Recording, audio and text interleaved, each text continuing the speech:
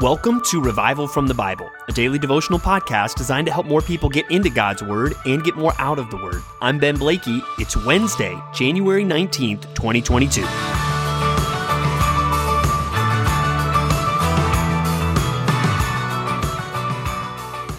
So when you start one of these read through the Bible in a year plans, there's certain things you can expect. For instance, you can expect that if you stick to the plan, you will, read through the Bible in a year.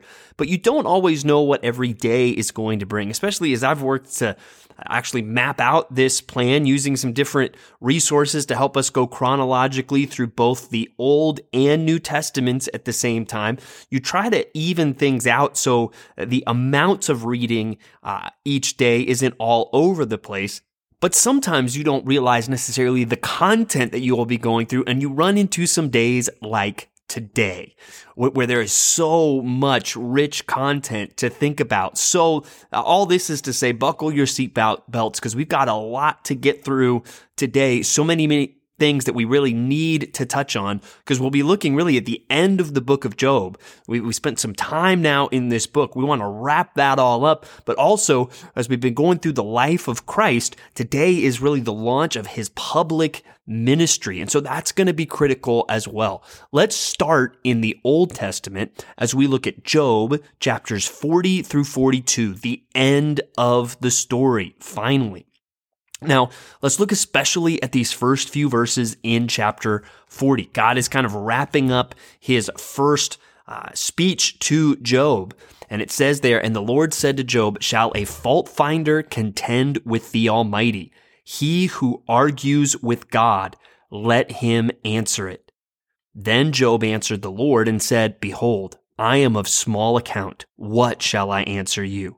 I lay my hand on my mouth. I have spoken once, and I will not answer, twice, but I will proceed no further." When you look at that, really you see what was the problem with some of the things Job said. And I think you really see it capsulized there in verse 2 from God's perspective. He's really calling Job a fault finder, that Job in some way is finding fault with God, and that he is arguing with God. And again, that's where even in this passage today, we will see God commend Job for his response, especially in contrast to his three friends. He really strongly rebukes the three friends and contrasts their response with Job. So there's so much positive in Job's response, even from God's perspective, but still he points out to Job really the contending with God and arguing with God. And we see Job, he's not arguing anymore. When God shows up out of the whirlwind and talks even just about all that he has created, Job says, I'm going to be quiet now. And then God goes on and he talks about nature, and specifically he talks about these creatures. And he talks about the behemoth and the Leviathan. And that's where you can probably spend the rest of your day going down rabbit holes of what is he talking about. You know, one commentary I saw this morning even said the behemoth is the hippopotamus and the Leviathan is the crocodile. And there's all kinds of theories. Some people will even say, that these are maybe were dinosaurs or animals that are now extinct or whatever that may be. Well, the point is not identifying the specific species that God is talking about here. He is really trying to point to the biggest and baddest creatures in creation and basically saying, hey, if you fear these creatures, should you not fear the one who made them? And that's the point. And that's where maybe if we can't identify the behemoth or Leviathan, think there are creatures in this world that you would say, yikes, I don't want to be around. I don't want to be swimming in the water with a great white shark. I don't want to be out exposed when there's a lion on the hunt. And God's just saying, well, what about the one that created those creatures? What about the one that is in control of all of that? And that should direct our thoughts and our attentions to God and to his majesty. And that's really what it does with Job. And you see it in chapter 42, where he answers the Lord again and says, I know that you can do all things and that no purpose of yours can be thwarted. Who is this that hides counsel without knowledge? Therefore, I have uttered what I did not understand, things too wonderful for me, which I did not know. And then he goes on to say, I despise myself and repent in dust and ashes. And that's another way, really, that I think Job's response is exemplary, that even in the ways he was starting to get off, as soon as God makes that clear to him, he quickly repents. That's, again, something exemplary about Job that we should model.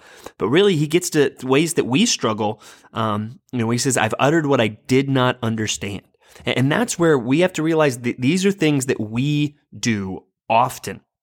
We contend with God. We argue with God. And when we do that, we're really trying to figure out things that are beyond our understanding, or as he says, too wonderful for me.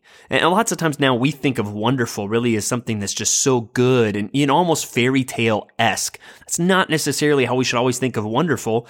Think of the word wonder, right? It's too wonderful for me. It's beyond me. It's beyond my understanding. It's beyond my comprehension. And that's where, as we wrap up the book of Job, I want to ask you, what are the ways you argue with God? What are the ways you contend with God? And we need to examine our own lives, our own response to suffering, and honestly evaluate those things. There may be a lot of anger in our lives that, if we're being honest, what we're doing is we're finding fault with God. We are looking at what God has done in our circumstances and saying, I don't like it. If I was God, I would do it better.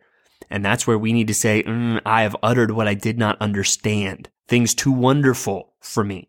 I repent in dust and ashes. How much of our anxiety comes from being unsure that God's actually going to be the good, wise, sovereign God that he is? That's contending with God. So we have finished the book of Job. Do not ignore the lessons of the book of Job, especially from Job himself, and examine your own heart today. How do you contend with the Almighty?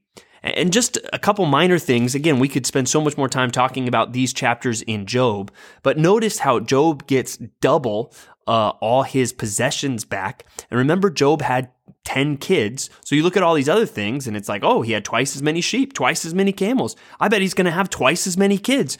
No, he has 10 more kids. And I think there is something to the fact that, well, he never totally lost the first 10.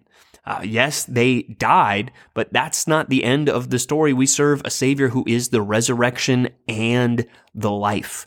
And so there could have been some strong expectation of Job that he would see those children again. He didn't need double the children, but God did bless him with 10 more. And it says at the end that Job died an old man full of days, and he had lived 140 more years after all of this.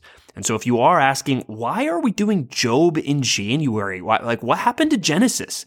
Well, even just look at the length of his life, 140 years beyond all of this.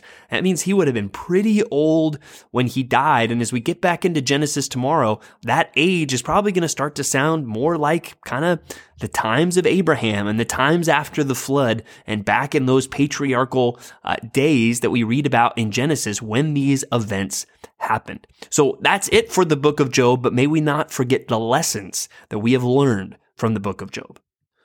Now let's transition into the New Testament, where you won't find many days with this many different passages. So if you're thinking, whoa, this is a little crazy, it won't always be like this, but we're coming into the beginning of the ministry of Jesus. And when you look at the passages in Matthew 4, 12 through 17, or Mark 1, 14 and 15, there's some similarities there, just that Jesus begins calling people to repentance. And not only does he call people to repentance, he announces this kingdom that is here. And that's where, again, I want you to note how central the word repentance is to the message of Jesus, to the message of John the Baptist, but also notice that this idea of kingdom is important, and that really the gospel, even as he encourages people in Mark to repent and believe the gospel, that is connected with a kingdom. Lots of times we just think of the gospel as, hey, there's just something you need to know so you can kind of get your afterlife sorted out. And it's a message that's not a suggestion, it is an announcement, because it is coming from a king concerning his kingdom, and it comes with a command to repent. Yes, there is good news about this king, and especially as we know, this king who died on the cross for our sins and rose again. But there is a command that comes with that message that we need to repent. We need to turn from our sin. And so notice how prominent that is right here at the beginning of the gospel. This is a king talking about his kingdom, and he is commanding people to repent. And so as we seek to spread the kingdom, we're going to have to tell people about King Jesus, and we're going to have to call them to repent. These will be critical things to the proclamation of the gospel. Now in Luke chapter 4, you see this episode of Jesus at the synagogue, and he quotes there from the book of Isaiah, and you see the kind of reception that he gets when he makes it clear, I'm talking about me. And then even when he kind of pulls out his the conviction and starts rebuking the people and even pointing out some historical problems for the Israelite people. When he speaks of the days of Elisha and the days of Elijah and the ministry that was done to non-Israelites, you can see they really don't respond well to that. They try to kill Jesus, but he passes through their midst and goes away. And you see that the hostility to Jesus comes very early on. So you can see even Jesus is bringing a message. It is a message with authority, and it is a message that will be opposed. You see all of those things just there at the outset, there at the beginning of the ministry of Jesus. So we looked at that in Luke 3:19 and 20 and 4:14 through 31. The last passage is John 4:43 through 54. And this tells an account of a miracle that Jesus does remotely. A lot of people are getting into remote work these days. Well, Jesus does a remote healing, and he didn't have the internet. He didn't use Zoom for this. He used his power as God in the flesh. But again, having recently taught through the Gospel of John, there's one thing that I had never really noticed before going through as I taught it, and just look at this man that comes and talks to Jesus. He is pleading with him to heal his son, and the official asks Jesus to come, and in verse 50, Jesus says, "Go, your son will live." The man believed the word that Jesus spoke to him and went on his way. It's quite a trek from where Jesus was down to Capernaum, and this man leaves to go all the way home with nothing but the word of Christ as his comfort, right? Nothing to hang on to but the words of Christ. Jesus did not give him a sign here and there to prove that his servant would be healed. He just said, "Go, your son, not his servant, his son, go, your son will live." And the man goes. He takes Jesus at his word and goes on his way.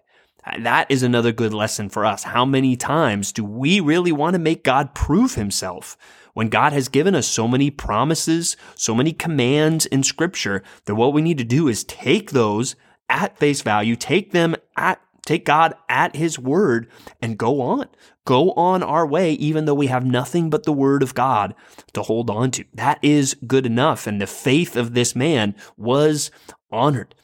So that's just a very interesting part of that miracle in John, and a lot that we've got through today. The end of the book of Job, the beginning of the ministry of Christ. Hopefully we've learned something from Job. We won't argue with God or contend with him. We'll learn to trust him. And like we see there from that example of that miracle, we will learn to take Jesus at his word. Thanks for digging into God's Word with me today on Revival from the Bible. For more resources, check out revivalfromthebible.com. To learn more about Compass Bible Church Treasure Valley, go to compassbible.tv. The grace of our Lord Jesus Christ be with you.